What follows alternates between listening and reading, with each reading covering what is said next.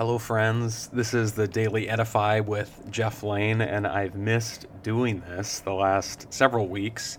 Been on hiatus longer than I anticipated since late November, but here we are, early February, back at it. I'm out of the rhythm and a little rusty, but have lots of things to share and learn with you, and thank you for listening. I'm also going to experiment with dropping the 30-second intro at the beginning. Feel free to shoot me an email if that's helpful, not helpful, dailyedify@gmail.com. But friends, today's episode is about light and darkness. This is actually something we focused on during the season of Advent in the church I serve here in Wilmette, just north of Chicago. During the season of Advent, you may know it's the 4 weeks leading up to Christmas. Our default setting is often to overemphasize the light and to underemphasize the darkness. In the Gospel of John, it says, "The light shines in the darkness, and the darkness did not overcome it." Now, I'm just as guilty of this as anyone else, and it's not bad, right? It's crucial to the message of the incarnation as we Christians understand it, of God coming to us to save us, to show us the way. God is indeed light, but it's not the totality of the message, nor, I think, does it jibe with the nature of creation itself. The message of Advent is not a zero-sum game, a duel between light and darkness with the hope that light will someday, somehow, some way, banish darkness forever. The truth is actually simpler and more compelling. The truth is that light and darkness are not diametrically opposed foes, as the Hamilton musical might say, but light and darkness are complementary forces with more of a symbiotic relationship. The light still shines in the darkness, yes, but not to eliminate it entirely, but rather to give it its proper place. And so in December, we pondered together how both light and darkness are necessary and holy companions for our season of preparation for the birth of Christ, for Christmas. As we pass the winter solstice, too, on December 21st, at least here in the northern hemisphere, we were mindful of the natural rhythms of the earth and of our bodies, the call to slow down, to rest more, or as the prophet Isaiah puts it, to find the treasures of darkness. There's a popular inspirational saying out there, I'm not sure who first said it, but it goes like this: never doubt in the dark what God told you in the light. Have you ever heard this? Never doubt in the dark what God told you in the light. And I don't mean to criticize this encouraging word. It's a good reminder to remember who you are, to trust God's goodness, even when you're in the midst of suffering and your world is falling apart. But in December, I invited our folks to see the wisdom of the other side of that saying. Instead, we can say, never doubt in the light what God told you in the dark. Never doubt in the light what God told you in the dark. Because if you're like me, it's actually when things are going really well that I'm inclined to forget who I am, to begin assuming that it all depends on me, and that life is about just getting things done and acquiring a pile of money and stuff and achievements. I'm tempted to ignore that, as the poet William Blake puts it, we are put on earth a little space that we may learn to bear the beams of love.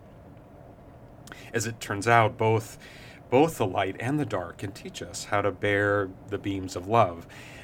Barbara Brown Taylor, the author, Episcopal priest, wrote a book about 8 or 9 years ago now called Learning to Walk in the Dark. And she, in this book, notes that there are 100 references at least to darkness in the Bible, and most of them are quite negative.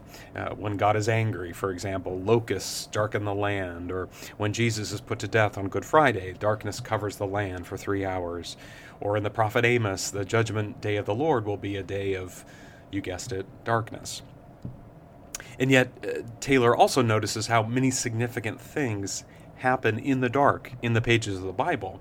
In the opening chapters of Genesis, creation begins in the dark. God's word of life speaks over the watery chaos so that light rules the day and dark rules the night.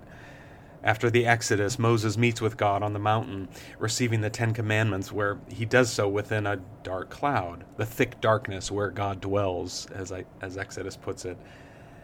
Or when Abraham begins to doubt God's plan to give him a family, God tells him to, remember this, go outside at night and look up at the stars. Or later on, Jacob wrestling with God at night, ending the encounter with a limp, but more wisdom to boot.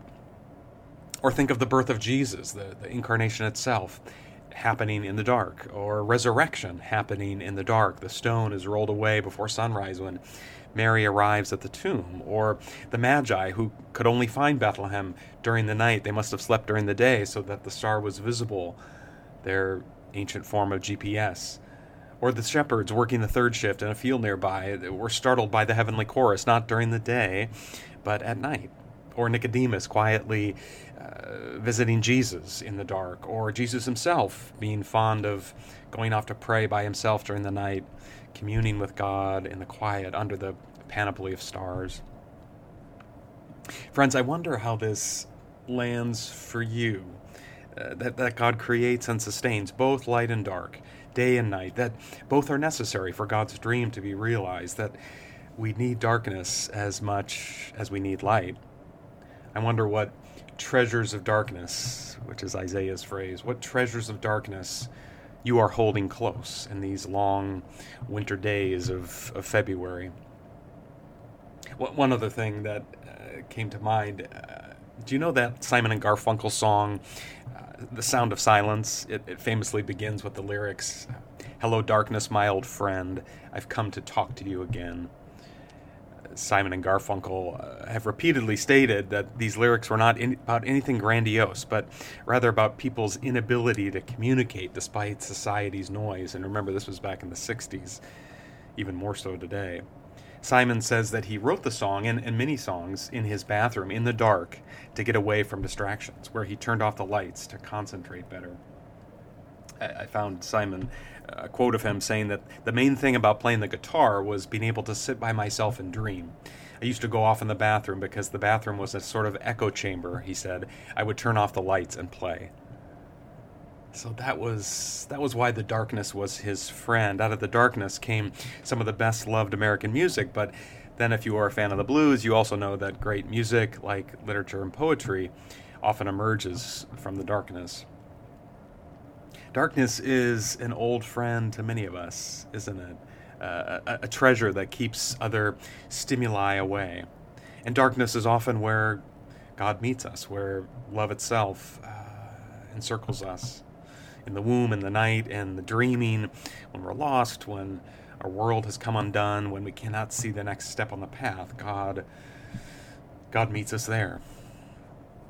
Friends, I invite you in these humdrum days of February, instead of resisting the darkness, which might be my default tendency, fearing it because it seems uncertain and unknown, instead of resisting the darkness, try embracing it instead. Try making it your friend, as Simon and Garfunkel advise us. Allow it to motivate you, to inspire you, to shield you, to give you hope, because you are held in God's loving arms in the light and in the darkness and in every shade of gray in between.